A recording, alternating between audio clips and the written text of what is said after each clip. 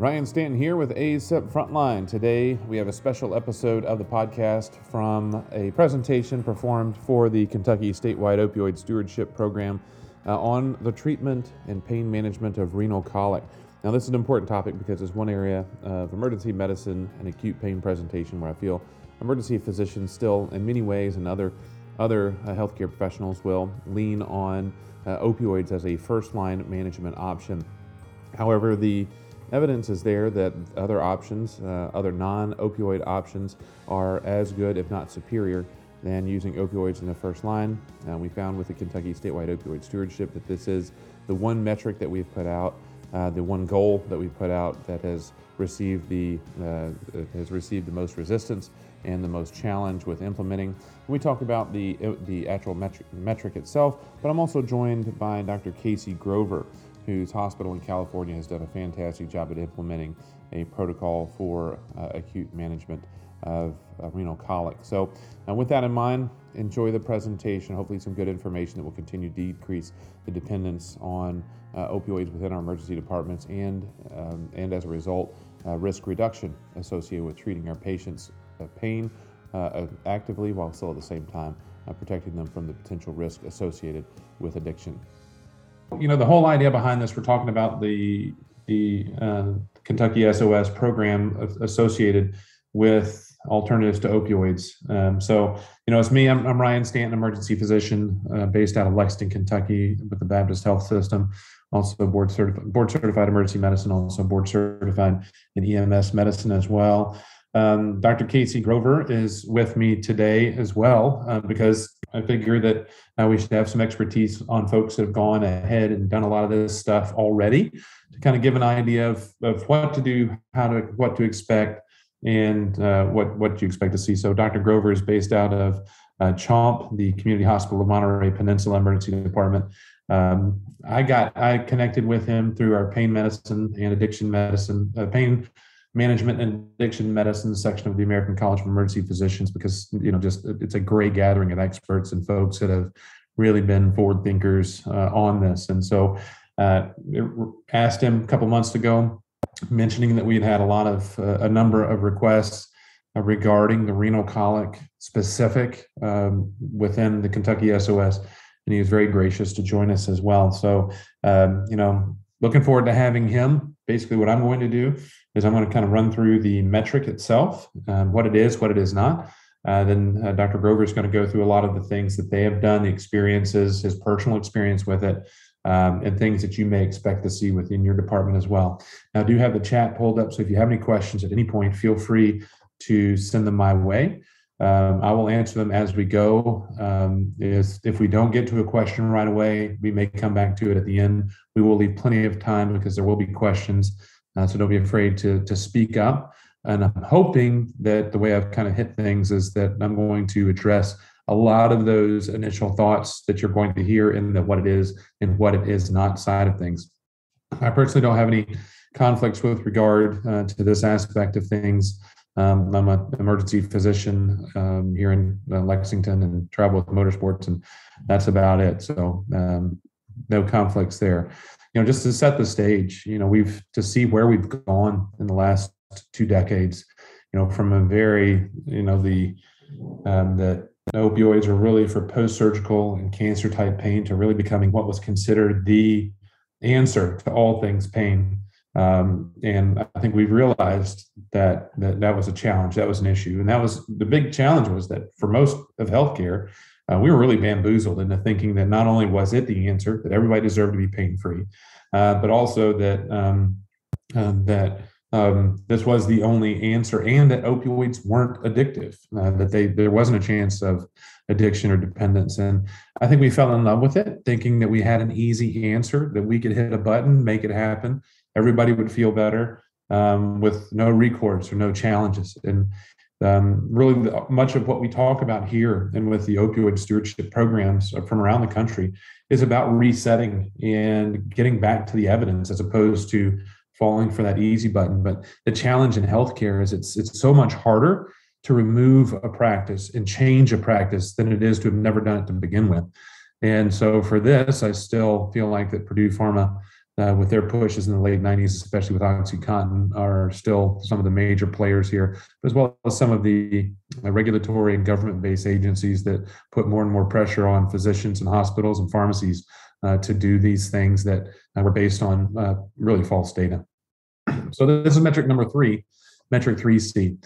Now, all 3 of these that we have within the emergency medicine realm are worded very similarly. And so the measure is an outcome description. Patients 18 years or older prescribed no opioids during an emergency department encounter for a specific pain-related condition. Numerator, patients 18 years or older who received no opioids prior to discharge from the emergency department after encounter for renal colic, and it mentions some of the ICD-10 codes. Denominators, patients 18 years or older discharged from the emergency department after initial encounter for renal colic, same codes. Exclusions at this point, none, and frequency of reporting is monthly. Now that seems pretty clear cut, and so I can absolutely see when we're looking at that why we're getting some of the feedback, concerns about this none and no and absolutely. And so the whole idea here is about this reset of the mindset. And so this whole metric is about establishing kind of the perfect condition without other contributors. I mean, this is a very narrow consideration of managing renal colic pain, and then we're going to build it out from there. In healthcare, we don't go to the schools we go to. We don't have the amount of training. We don't require the amount of experience, board certification, testing, all of those things, because we can isolate everything into one small and easy answer. If we could, we'd already been replaced by computers. So, the fact that we're not seeing healthcare turn into the Walmart checkout lane where we're pushing everything towards do-it-yourself digital scanners is because there's a lot more to it. And we understand that. And there is a lot to it. But this is to keep things relatively simple. And it's important to understand why we did it this way. And I'll talk a little bit about that more in a minute. But it really is about hitting the reset button to get back to evidence-based pain management and evidence-based acute pain management, like we do evidence-based with almost everything else we do in healthcare. If somebody comes in with a STEMI, we send them for PCI. If somebody comes in with sepsis, we hit them with fluids, we hit them with antibiotics, we get cultures, not that order. Cultures first, obviously, don't want everybody freaking out. But, get all of that stuff first. But we have these processes, evidence-based, based on the best available evidence. And that is one thing to keep in mind, that evidence in medicine evolves. And I think that was part of the issue, is we felt like in the 90s and early 2000s, we were going with the evidence. It was evidence that was a little bit bastardized. It was a whole lot bastardized. And then people ran with it. And a lot of that was profit driven. Now we're trying to reel all of this back and get to where we should be, which is not an absence of opioids. They are a fantastic addition to our pharmacies in certain situations when appropriate, but also looking at what are the best things for the conditions that are in front of us on any given moment. So what is this metric? It is evidence-based pain management. For those out there that are talking about that, you haven't had a kidney stone, you haven't had all that stuff, this is actually the evidence. The evidence is there that what we will do and what we are encouraging is in the right patient population is the correct and most beneficial path. It really is about harm reduction. We are seeing right now, we have this last year was the highest number of overdose deaths in the history of this country. About 70% of which were because of or contributed by opioids. And we know right now that it's not like what we were seeing 10 to 12 years ago with prescription pain medications, but we also understand that there's a pathway with the way that opioids trigger the body, the mu receptors, and start to repave that road to say, I need more and more and more to get back to that sense and feeling of normal that eventually you do transition away from prescription medications. And we've seen that progression from the prescription opioids to heroin to now fentanyl, because the fentanyl, the higher concentration and lower cost as well. It is about NSAIDs, as if not more being effective than opioids with fewer side effects. And, that sounds like, what? That makes sense. I've got ibuprofen sitting in my medicine cabinet right there. I may have some naproxen, whatever it is. But there's multiple studies that have demonstrated that the NSAIDs for acute pain are equivalent, if not better. In fact, these research studies, the one that's actually referenced here, demonstrates the real only difference in terms of negative difference was the increased risk of sedation, nausea, vomiting, GI manifestations with the opioids. And it is known that even therapeutic doses of opioids increase the risk of dependence and abuse. Number needed to harm of 48 to 286. Now, why that big gap? That's interesting because the studies have found that increased the physician patterns of prescribing will often dictate the level of harm. So the highest prescribing physicians in terms of doses and frequency of patients are that 1 in 48. So every 48, we end up with significant harm associated, not just dependence, not just long-term use. That's really what running around about 1 in 12. And then those that are more conservative that don't prescribe as many, as long a course or high a dose, that number is about 1 in 286. So significant harm reduction for our patients just based on going with the evidence and looking at the patients that may need an opioid-based intervention if necessary. And there's a couple of reasons that may be the case. It is efforts to reduce opioid administration and prescribing. And we know that we can reduce somewhere between about 80 and 90% of opioid administration and prescribing and not impact patient sensation or reporting of pain reduction, decreasing time in the emergency department, decreasing returns to the emergency department, as well as no change actually, benefiting your patient satisfaction scores. And that a lot of that has to do with adjusting some of the problems we face in emergency medicine right now, which is wait times, getting people back, getting therapies initiated. It is to right the wrong of the late 90s and early 2000s, where we kind of went astray in the way we used opioids. Is basically the old adage of the easy button. So this isn't about taking opioids off the list. So in my practice setting, when I came into this hospital, when somebody would come in with a kidney stone, the first medication that was put in was Dilaudid. Nothing else, Dilaudid, IV Dilaudid, as soon as you could. When they're discharged with 2 milligram Dilaudid capsules, PRN for the pain. That's fine. That does significantly decrease the pain, but it really doesn't function on the mechanism of the pain and the pathology that's causing that pain. So can we do something that decreases that pain as much and decreases those symptoms as much and somewhat, and will also address many of the mechanisms involved? So this isn't about taking opioids off the list, it's reprioritizing that list and getting our NSAIDs, antiemetics, APAP, and other interventions above opioids. With opioids is basically our third line or lower rescue if necessary. But what you'll find with many of the data that's out there, opioids compared to NSAIDs have fewer requirements for rescue medications or interventions. So what it is not, this is not about 0%. None of our things in Kentucky USOS are about zero. They're not about completely eradicating. That is in no way, and even when the first Alto program came out at St. Joseph Hospital System in New Jersey, it was billed, especially in the media, as the opioid-free ED. This isn't about being opioid-free. This is about prioritizing opioids where they need to be, often as a rescue medication, rather than as the primary or first line therapy. So this is not and should not be considered as 0%, and that's very important to keep in mind.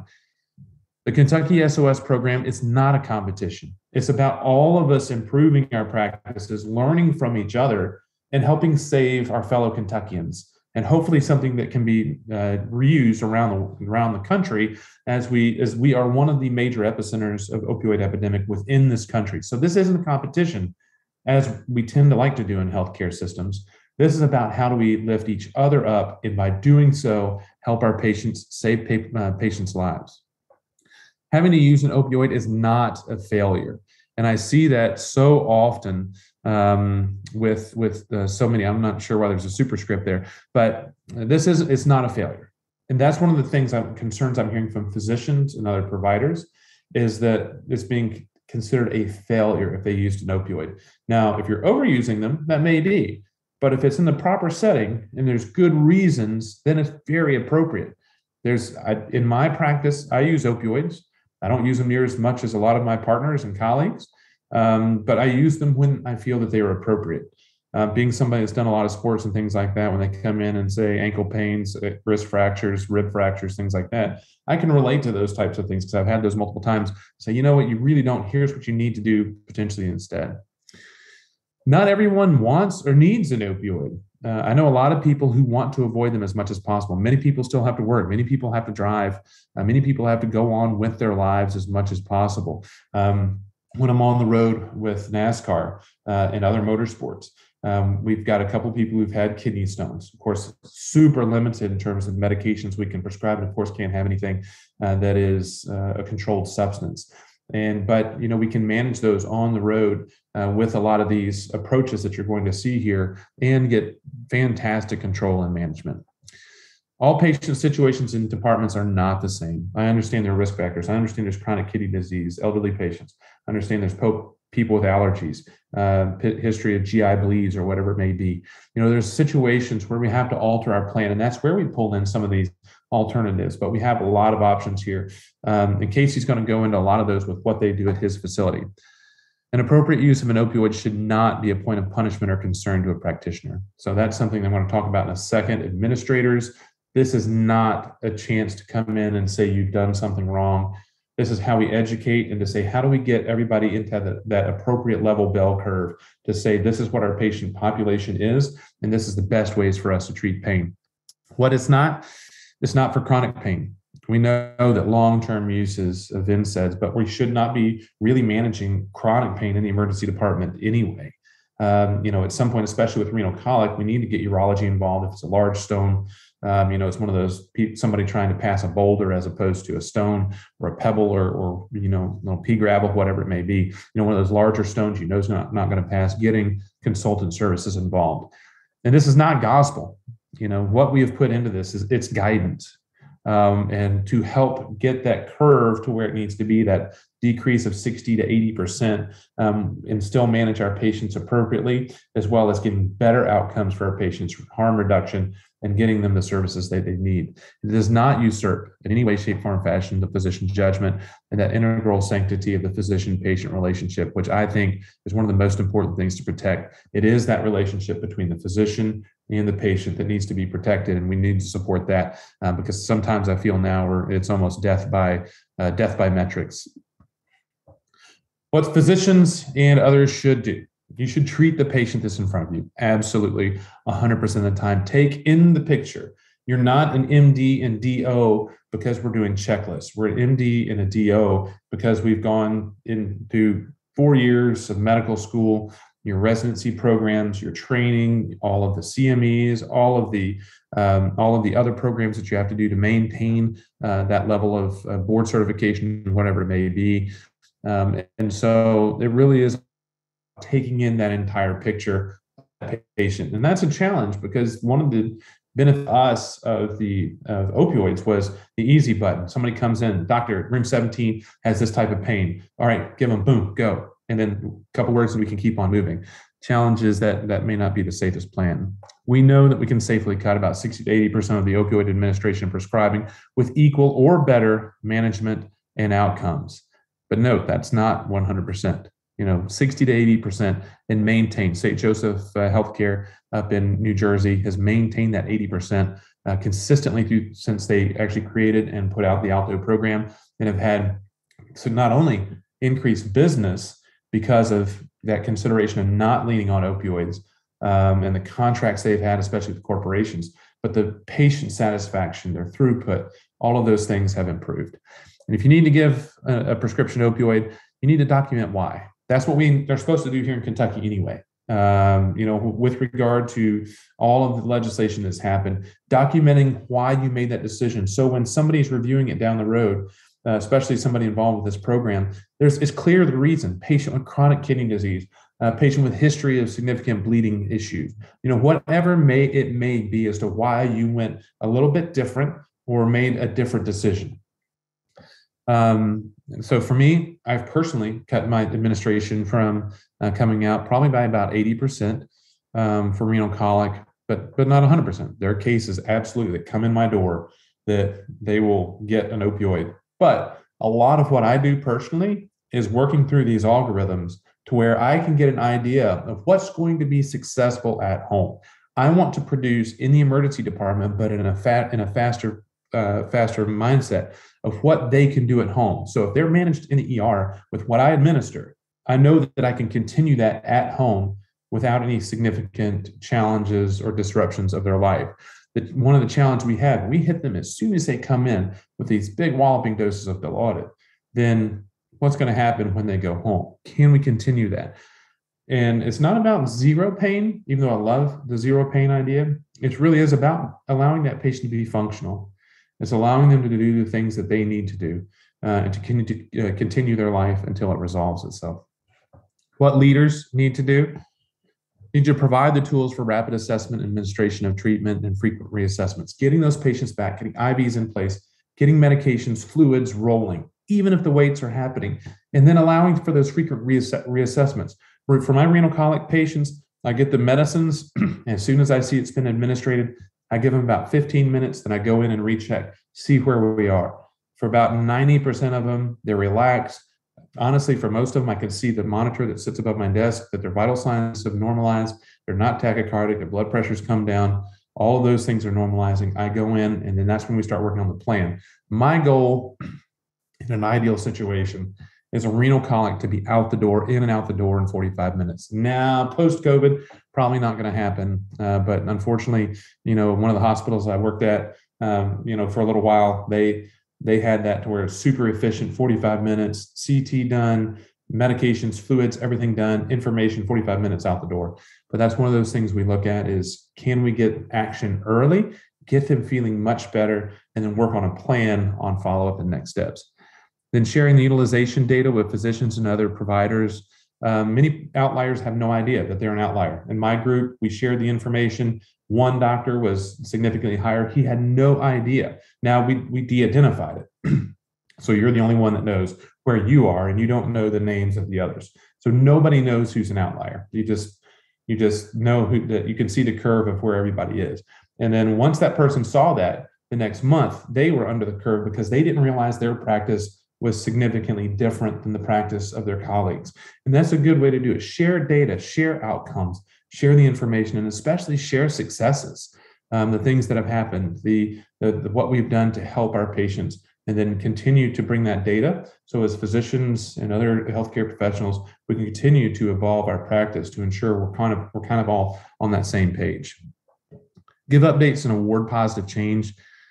We are so much into a punishment era, and I'm sorry, administrators, the pizza thing is kind of getting tough on us, especially for us that are a little lactose intolerant. But it's not, for rewarding that positive change, rewarding successes, really celebrating the things that we're doing to not only help the people within our community acutely, but to protect them long-term as well. And educate everyone across the board. This needs to be our techs, our nurses, everybody involved. When we change practice like this, like when we initiated lidocaine in our emergency department, there was questions nonstop about what does it mean? How does it work? So educating everybody so they understand that we're on the same page, that not one accidentally subverts the other practices of another, to make sure that we're all on the same page on how we're going to manage these patients and help them understand how and why and the mechanism. Because when their family members or whoever later comes around and mentions it, they're not saying, well, you didn't get treated appropriately because you didn't get an opioid or whatever it may be, or this is the plan we're going to do. This works better and this is why. So from that standpoint, I always welcome any questions. One of my emails, I know that SOS has another one, the Ryan A. Stanton at Gmail. That's fine. rstanton@acep.org. The podcast that we have, that we've done a number of these interviews on Alto and pain management within the emergency department. This will become one as well. And then if you want to tweet me, you can, at EverydayMed. So with that, I'm going to end my piece of this, and I'm going to turn it over to Casey, who's going to take it from here. Casey, it's all yours.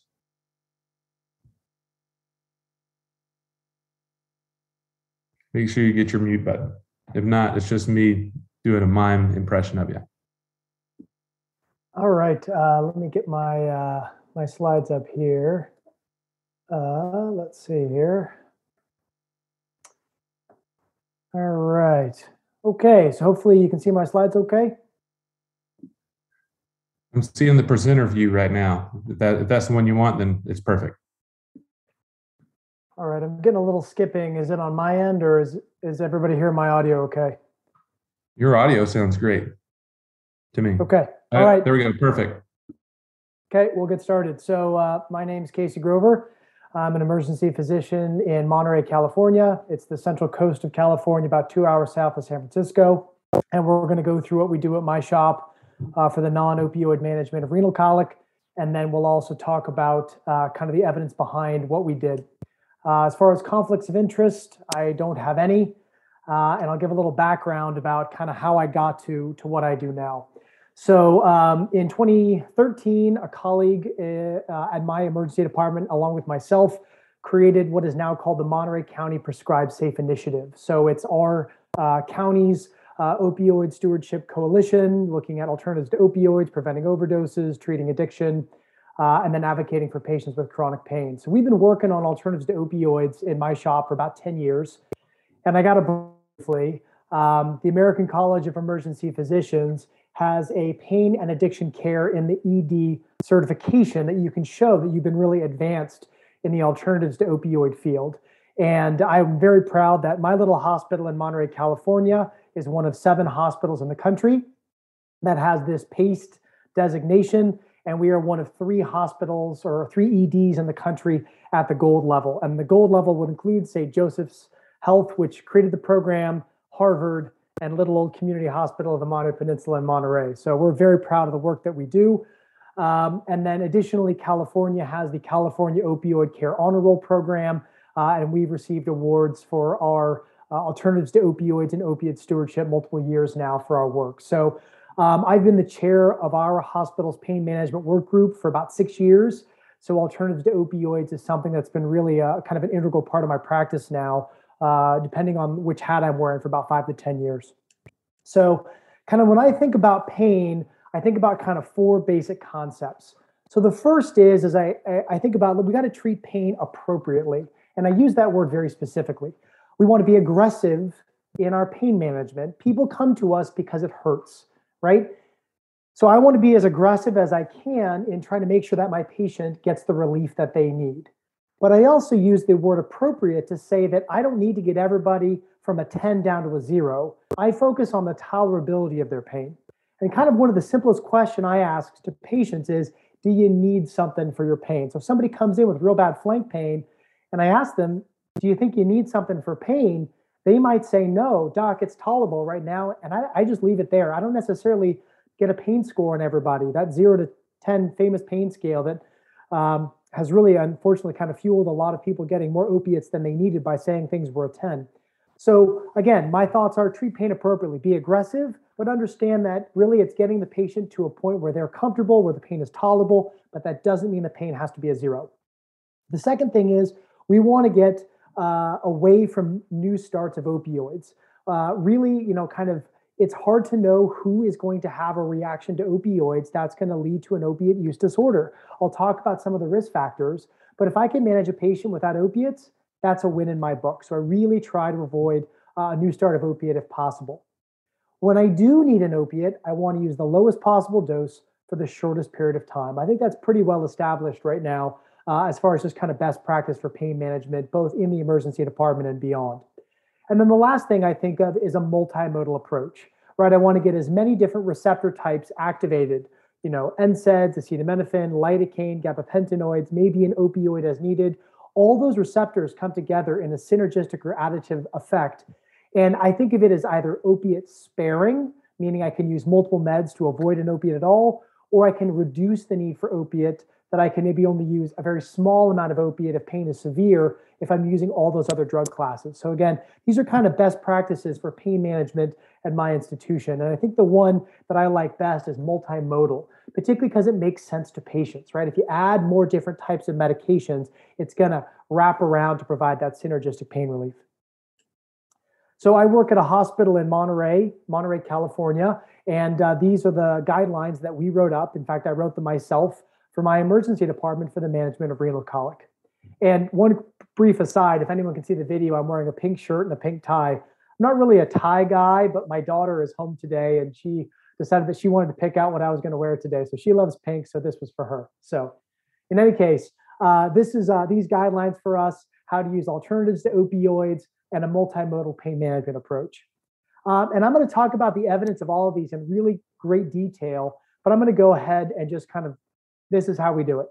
First line is going to be, our first line is going to be NSAIDs, most specifically ketorolac. We like to add in acetaminophen. We'll also add in adjunct therapies to that first line, the antispasmodic dicyclamine, and then the alpha blocker tamsulosin.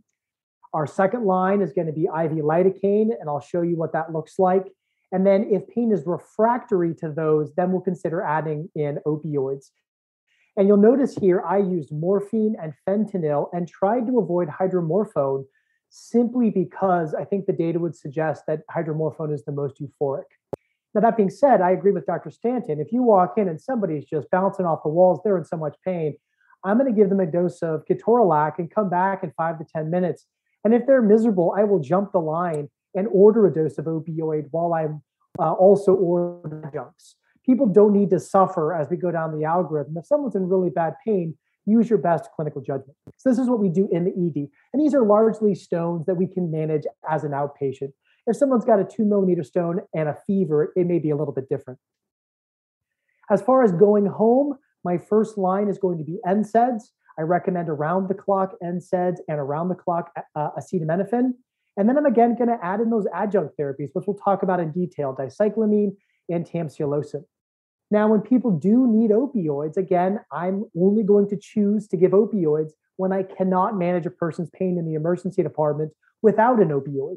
Meaning if someone does well with a non-opiate regimen in the ED, there's no reason to give them an opiate for discharge. You've already proven they've done well. So if people do need an opioid for discharge, I'm going to go with the lowest dose for the shortest amount of time. And then I always ask my patients 4 standard questions for any diagnosis if I'm going to give them an opioid. Do you have a history of addiction?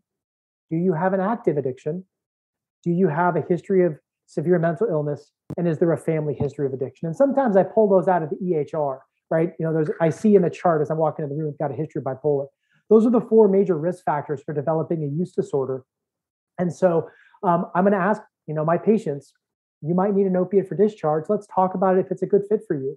And I'm going to ask them those 4 questions. And if they have 2 or 3 of those that are positive, I might have to have the difficult conversation with them that the risk of the opioids actually outweighs the benefit. So we use Epic, regrettably, at my institution. I apologize for the editorial. If you like Epic, my apologies. We've had some frustrations with ours. But this is a screenshot of what our lidocaine for pain infusion looks like. You pre-check it, so you get a rhythm strip. They're on telemetry. It's given as 1 to 1.5 per kilo, given in a pump over 10 minutes. You can see it maxes out at 200 milligrams. And then there's also a pre-standard warning to the nurses, stop infusion and contact the physician immediately if they develop tinnitus, paresthesias, lightheadedness, or they develop any ectopy on the monitor. And it's pretty plug and play at this point. We've been doing this for about 5 years using IV lidocaine and RED. Additionally, I've been able to put together some order panels for discharge. On the upper left, that's my standard discharge for non-opioid management of renal colic at discharge. It's an NSAID, dicyclamine, and tamsulosin. And then I usually add in an antiemetic just in case. Some people love ketorolac and say, Doc, I am not going home unless you give me some ketorolac. So I do have a second one, which you can see down in the right lower part of the screen, which is with oral ketorolac as well. And again, these are my go-to when I'm discharging patients home with renal colic.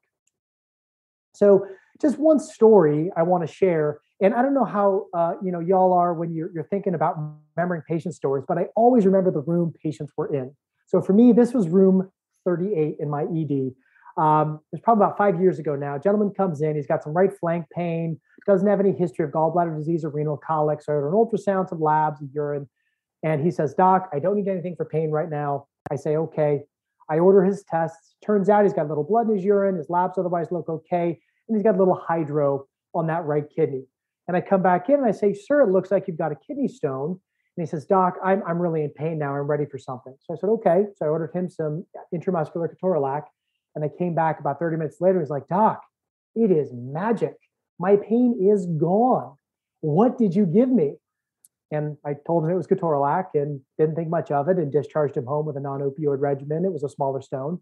6 months later, again in room 38, the same gentleman checks in, and his chief complaint on the board is flank pain. And as I walk in the room, he's like, "Hey, doc, you're the doc that gave me that magic shot. I want that magic shot again." And I didn't really remember him. And as I began to talk to him, it kind of flooded back to me. And he literally said, I really just want that magic shot. That's what took my pain completely away. And that for him was ketorolac, and he was having another kidney stone during that episode. So one story, a little bit of an anecdote. We all know that the plural of anecdote is not data. So let's go into some data. So the first question is, why do kidney stones hurt? And there's really three mechanisms. The first is the stone gets stuck and causes local inflammation and irritation in the ureter. Additionally, there is also an obstruction in the urinary flow because of that stone that leads to an increase in the pressure of the ureter and distension of that ureter, which causes pain. And then third, there is spasm of the ureter when there is an obstruction. And I'm going to just mention this here. It'll make sense in just a second. And that's mediated by prostaglandins. So those three mechanisms are why kidney stones hurt. So we're going to go through each of the meds I recommended and talk about why they work. So let's start with NSAIDs. NSAIDs actually attack all three mechanisms for why kidney stones hurt. As an anti-inflammatory, they reduce local inflammation from the stone. They block the production of prostaglandins, and therefore that spasm, that colicky pain. And then they actually will transiently reduce renal blood flow, therefore reduce urinary output and reduce the pressure within the ureter. So really mechanistically, NSAID should be our first line. So let's dig into some data here. So this is from Academic Emergency Medicine. I believe it's in 2021. I have a little Zoom bar across my screen there, but this is a study looking at how effective is ketorolac at relieving renal colic at 3 different dosages. So I'll be brief here. They basically, in this one, they used the visual analog scale. So from 0 to 100 on how severe is the pain. And at baseline in all 3 groups, they were at a 90 or the equivalent of a 9 out of 10 on the pain scale. And at 30, 20, and 10 milligrams of ketorolac, everyone's pain score dropped by at least 4, if not 5 on that pain scale. So on that visual analog scale, they dropped from 90 to 40 or 50. When we think of that on the 0 to pain scale, they dropped from a 9 to a 5 or a 4. And interestingly, the one that had the most drop was 10 milligrams of ketorolac, dropped that visual analog scale by 50. So that's an over 50% reduction in pain at 10 milligrams of ketorolac IV. And the data from Sergey Motov has really been great to say that ketorolac is just as effective at 10 milligrams with less side effects. So my starting dose now for renal colic is 10 milligrams IV of ketorolac. Now, you might be saying, okay, I get it. Ketorolac works when you try it by itself. What if you go head to head with an opioid? So this is an older study. This is from Annals of Emergency Medicine in 1996. And for younger physicians like me, we haven't used a lot of meperidine in our practice, but this is basically a head-to-head study of IV ketorolac, IV meperidine, or both for renal colic. And in this study, they basically said, we're going to define successful pain relief as a 50% reduction in the pain score. The ketorolac group, 75% achieved that goal.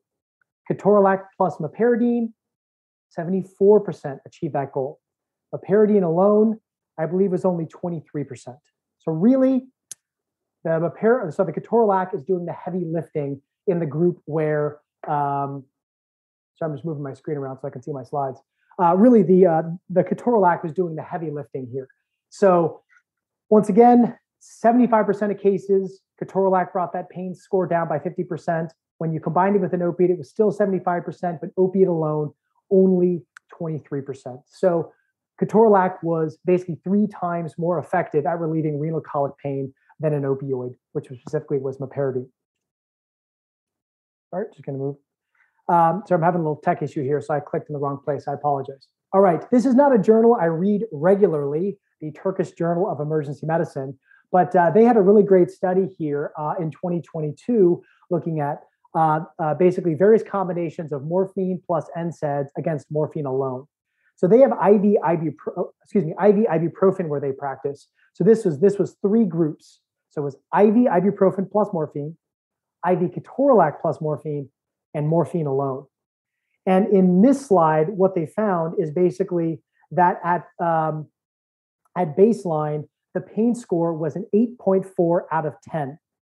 And in the ibuprofen group and the ketorolac group, the pain went down to a 3 from that 8.4.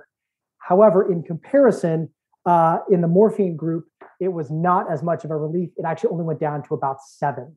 So when you compare again the NSAID plus morphine to the morphine alone, you have a drastically greater reduction in the pain when you use those NSAIDs.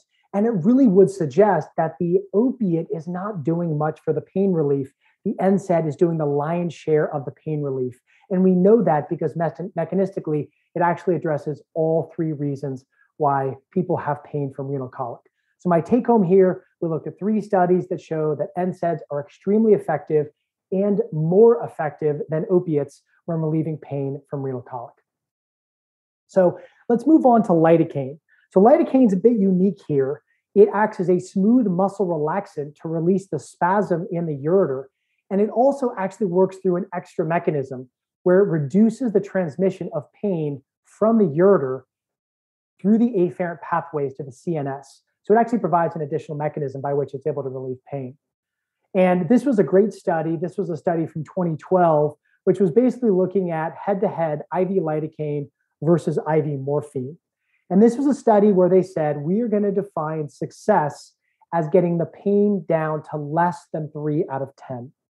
And what they found when they used IV lidocaine alone, 90% of patients were able to get down to that less than 3 level, whereas only 70% of patients in the morphine group were able to get down to that level.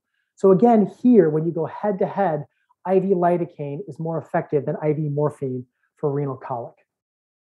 This was also another great study on this topic. This was just looking at IV lidocaine alone. This was from the American Journal of Emergency Medicine. And they were almost kind of playing with different ways to use lidocaine for the management of renal colic in the emergency department. And they did it in basically 2 ways. When they said, we're going to give IV lidocaine as a first-line agent for renal colic, on average, it dropped the pain score by 7.4. That's a pretty profound reduction. When they used it as a rescue, meaning it was given, another drug was given initially as the first line, and then lidocaine was given as a rescue, it dropped that pain score by 5.2. So on average, IV lidocaine was able to drop the pain from renal colic by 5 on that pain scale from 0 out of 10. So 2 studies now showing that IV lidocaine is very effective for renal colic pain. Now, this one was something that I wasn't as familiar with, the antispasmodics. And the one I'm going to talk about here is dicyclomine, and the brand name is Bentyl, which I think we mostly think of for like intestinal pain and cramping. But these antispasmodics are medications that can reduce the pain from renal colic by reducing the smooth muscle spasm of the ureter. And there's really only been 1 study on this. This was from a journal in 2012. And this was looking at basically taking NSAIDs, which we now know are effective for renal colic, and adding in the antispasmodic. And basically what they were able to say is that the NSAIDs, reduce edema and inflammation related to the stone, and the addition of the antispasmodic is able to increase the pain relief in an additive fashion by increasing the amount of spasm relief.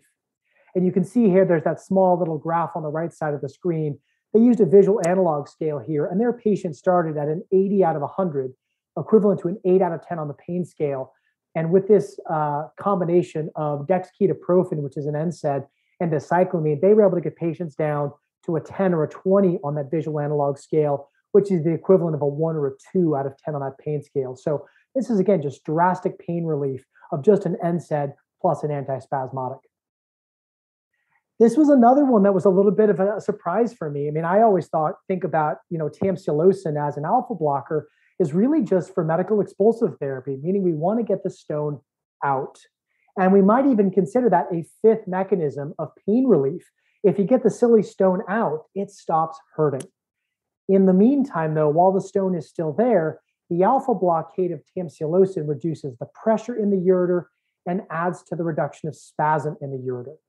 And this was a study looking at a comparison between nifedipine, a calcium channel blocker, and tamsulosin, an alpha blocker for medical expulsive therapy for distal ureteric stones with renal colic. And basically, the way they measured the efficacy of analgesic relief of these two medications was they said, how often do people have to take analgesics on top of either the tamsulosin or the nifedipine? And what they found is that in people taking nifedipine, they needed 70% more pain medication than those taking tamsulosin. So it turns out that tamsulosin itself actually reduces pain from renal colic. So, kind of putting it all together, what do I do in my practice? I absolutely love IV ketorolac. It is my first line, unless they have an allergy, chronic kidney disease, or they are allergic. Even with our gastric bypass patients at our institution, we've talked to our bariatric surgeons, and they've said, go ahead and give a single dose, but usually don't discharge them home on it. Now, if somebody can't tolerate IV ketorolac, then I'm going to move on to my next therapeutic regimens down the line. But IV ketorolac is my first line. I usually give a dose. If they're in a lot of pain, I'll cycle back in about 10, 15 minutes. If they really need something else, I'll add in my adjuncts and a little bit of opioid. But generally, I will give people IV ketorolac. It works so well. I may need to add in the adjuncts. I will give IV lidocaine if they're still in pain, and I really reserve opiates for the refractory pain. As far as discharge, you saw my discharge panels. Everyone goes home on NSAIDs, dicyclomine, and tamsulosin. I recommend medications around the clock rather than as needed to provide consistent pain relief rather than trying to be reactive. I recommend patients take around the clock acetaminophen on top of this regimen. And then I also will only give a discharge prescription for opioids to those who don't respond well to non-opiate therapy in the ED. And then I really try to set my patients up for positive expectations. I'm going to let people know that I'm going to give them a combination of the most effective medications for renal colic. And if you are going to give somebody opiates for discharge, turns out when they've studied this, the average person only needs 3 tablets of opioid for managing renal colic at home. This was a study from 2021. So you probably don't need to give people a big prescription. My prescriptions for discharge are usually somewhere between 6 to 8 tablets of opioids are needed. Just briefly, because we're getting short on time, my friend Gina is in recovery from opiates, and she got 90 Norco after she got a kidney stone in my emergency department about 15 years ago. And she looks back and realizes that those 90 Norco are what set off her opioid use disorder. And I just wonder what her life would have been like differently if we'd been using alternatives to opioids at that time. And then briefly, shameless plug, if anyone's interested in addiction, I'm board eligible in addiction. I do have an addiction podcast that is geared towards emergency medicine providers. If you're interested, this is the name of the podcast and you can check it out. And with that, I'm going to stop my share and we can move on to questions in the chat and just a general discussion. Yeah, I appreciate it, Casey. That's fantastic information. I appreciate you mentioning that. One thing I noticed, and if anybody has questions, drop them in the chat or unmute yourself, raise your hand, whatever it may be. We'll be happy to answer them. I noticed on your NSAIDs that a lot of the standard dosing in a lot of the EMRs is still the ketorolac 30 and 60, and a lot of times reverting to the ibuprofen 800. Can you touch on the reason for the dosing 10 to 15 with the idea behind the analgesic ceiling with regard to NSAIDs? Yeah, absolutely. So there's an emergency physician named Sergei Motov who's done most of the research on this. And really, when they've studied ketorolac, you don't get that much more analgesia beyond about 10 milligrams. So when I started at my hospital 10 years ago, it was 30 IV and 60 IM. And we realized that has a higher incidence of side effects. So based on the recent data, that really the analgesic max is at 10 milligrams of ketorolac. We give 10 IV or 15 IM. And that was something that our pharmacy researched and validated as well. Additionally, with ibuprofen specifically, the analgesic ceiling is somewhere between 400 and 600 milligrams. Going higher on either ibuprofen or ketorolac, you may get some additional anti-inflammatory effects, but those are really more for inflammatory conditions, things like rheumatoid arthritis. So particularly as we have an older population where I live, we try to reduce the dose of NSAIDs to maximize analgesia while reducing side effects. So that's the reason why we go with 10 and 15 of ketorolac and either 400 or 600 of ibuprofen. Fantastic question from Michael just dropped on the chat. What's the dose for the Bentyl and the administration? I assume that we're still talking IM and PO, correct? Correct. So it's 20 milligrams IM or 20 milligrams PO, and it's dosed 4 times daily. So my standard discharge is 20 PO QID, and I will give a single intramuscular 20 milligrams in the emergency department. And it's kind of like there isn't actually an IV administration for Bentyl. Don't do that. I've seen that happen once. Right. Risk management, hopefully not on here, but somebody read it was IM and gave it IV, and it's a interesting experience for a little while. It's kind of like you don't realize what happens when you give intraarterial Zofran. It really does some funny stuff to hands. So that the dicyclamine is going to be an IM or a PO dosing. And what I find typically when my patients come in with renal colic, I'll hit them with the ketorolac, something antiemetic wise, and Tylenol straight up front. Then we'll throw in the lidocaine. That takes a little bit to come from the pharmacy. Some ERs will mix it themselves, but in our case, the pharmacy took that role to mix it. So it takes a little while for it to come down, but by that time, most of the patients are feeling pretty good. So it's plus or minus depending on where I think we're going to get. I had one more question. Okay, so I saw that you capped your lidocaine at 200, and my facility we capped it at 150 just because of being the one pink box. Is there any magic number to that, or is it really just whatever's best and easiest, most convenient for your nurses and pharmacy staff? Yeah, the data would suggest it's 1 to 1.5 per kilo. And when I met with our pharmacy to discuss it, that was the dose that they felt made the most sense for a cap. So I would, I think a lot of this is institutional dependent. So, we have a policy that the nurses can reference that was approved by our ED nursing director and the director of the pharmacy. So we just had to get everybody on the same page. So institutionally, that's just what we chose. That was our pharmacist decision. I don't know if I can explain more background on that. In this case with renal colic, it really is about getting the treatments on as quickly as possible. It is a hideously uncomfortable condition.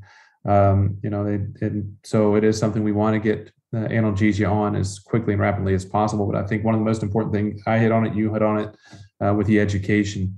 And I think Emily sent me a message about, just educating the public as well. And that was one of the things that St. Joseph talked about, was the education turn of that. These medications are in fact strong pain medications and the most beneficial in terms of these situations because of the mechanism of action, actually treating the source and reason for the pain, not just covering the pain.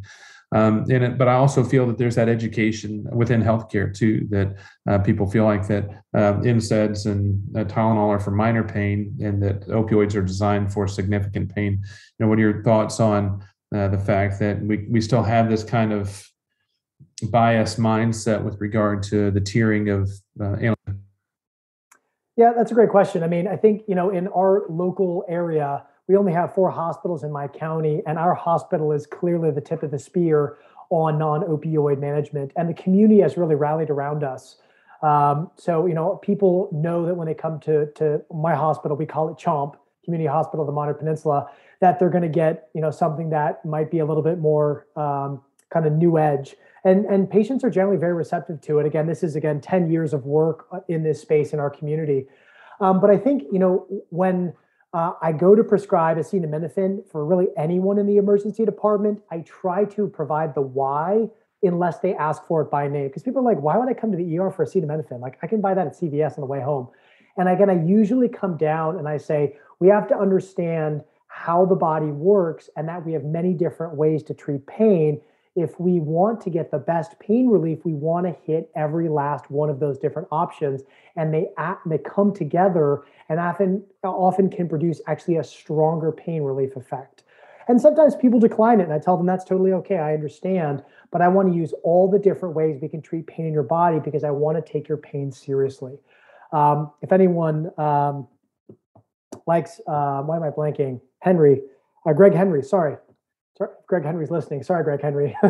But Greg Henry gave a great lecture when I was a resident on, medicine is show business for ugly people. Sometimes you got to put on the show, tell them, look them right in the eye. Sir, I want to take your pain extremely seriously. And because of that, I want to use all the different classes of medication that we have. So sometimes it's a little bit of some scripting.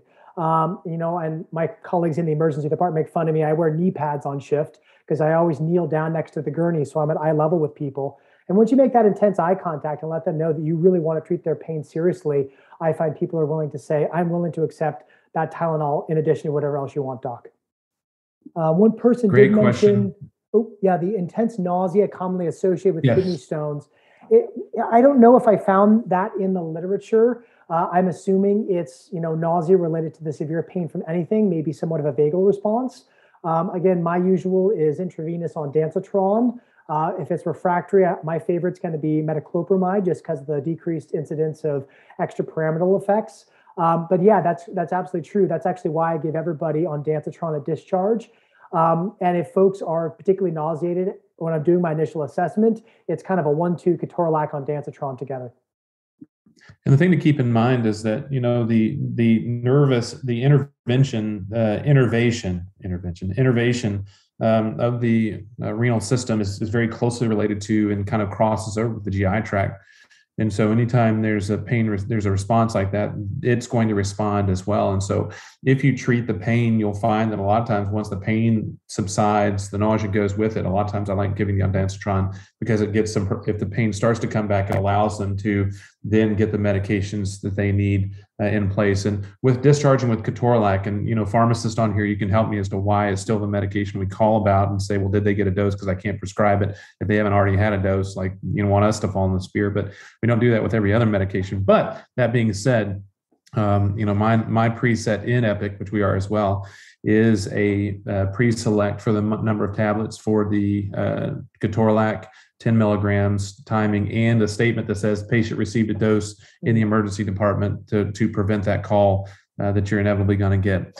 When you place these orders, do you order the telemetry, rhythm strip, and lidocaine at the same time as the first line meds to allow pharmacy time to compound, or do you wait for assessment? For me, and Casey, I'll let you answer. For me, yes. I put anytime I want to do any medicines in the emergency department, any interventions, anything like this, I put them on the monitor, not just because of the medications we're giving, but also I can kind of monitor their pain response based on their vital signs. And I have all of the rhythm strip, all of the monitors above my computer so I can keep and watch it. Yeah, it's the same way. Our policy, we sat down with pharmacy to be able to come up with a plan that we all agreed upon. And so as I showed in the screenshot, it's basically it's a 4 clicks. It's, telemetry, it's oxygen as needed, it's the lidocaine dose, and then it's notify the provider immediately in the case of the side effects that we want to monitor for. And then usually we have a pharmacist in the ED, I think 12 hours a day. And we'll usually just come over and tap them on the shoulder and be like, hey, I need some IV lidocaine for room 4. And they'll start getting ready. So not a huge delay, but we like to get them on the monitor because, let's say somebody's having, some dysrhythmia that we didn't know about, or they're having a bunch of ectopy, that might change our management. And we might want to say, let's go ahead and drop that down in our to much later in our algorithm until we get some electrolytes back or something. So we've had a great partnership with pharmacy, and kudos to my pharmacists in my hospital, which they've been so amazingly helpful in promoting alternatives to opioids, and they themselves have had an opiate stewardship initiative in their department. Do you have exclusion criteria for patients receiving IV lidocaine? Do you have any of that, Casey? Do you have an exclusion criteria? Yeah, ours fires as a part of the EHR. So I made a kind of a disparaging remark about Epic, and hopefully no one from Epic was listening because I'm sure I'll get a nastygram. But actually, this is where it's helpful. It'll say like they have a history of a particular dysrhythmia, or they'll say that there's a drug-drug interaction because they're on amiodarone or something.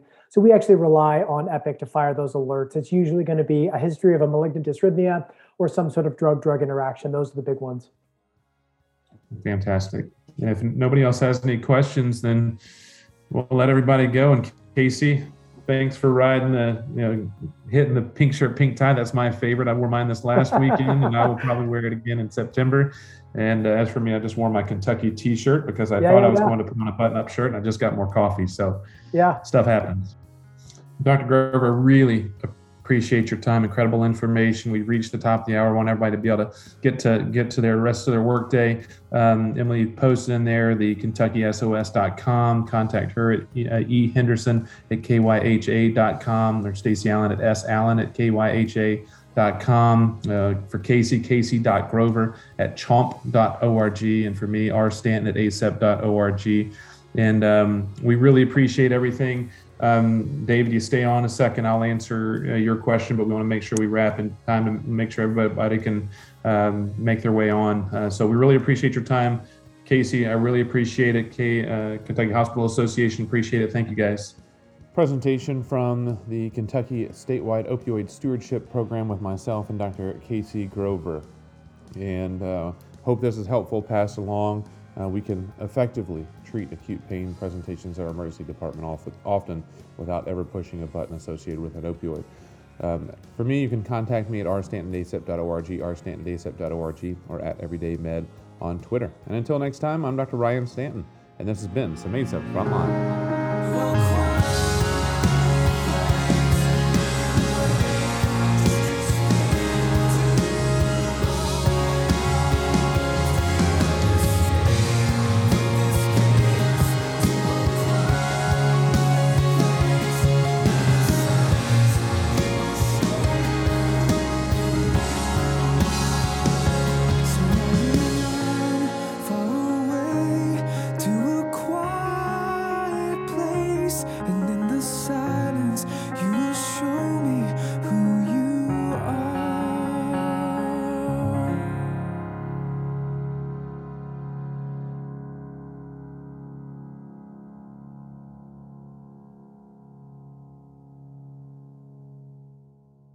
If you're not on the front lines, you're on the sidelines.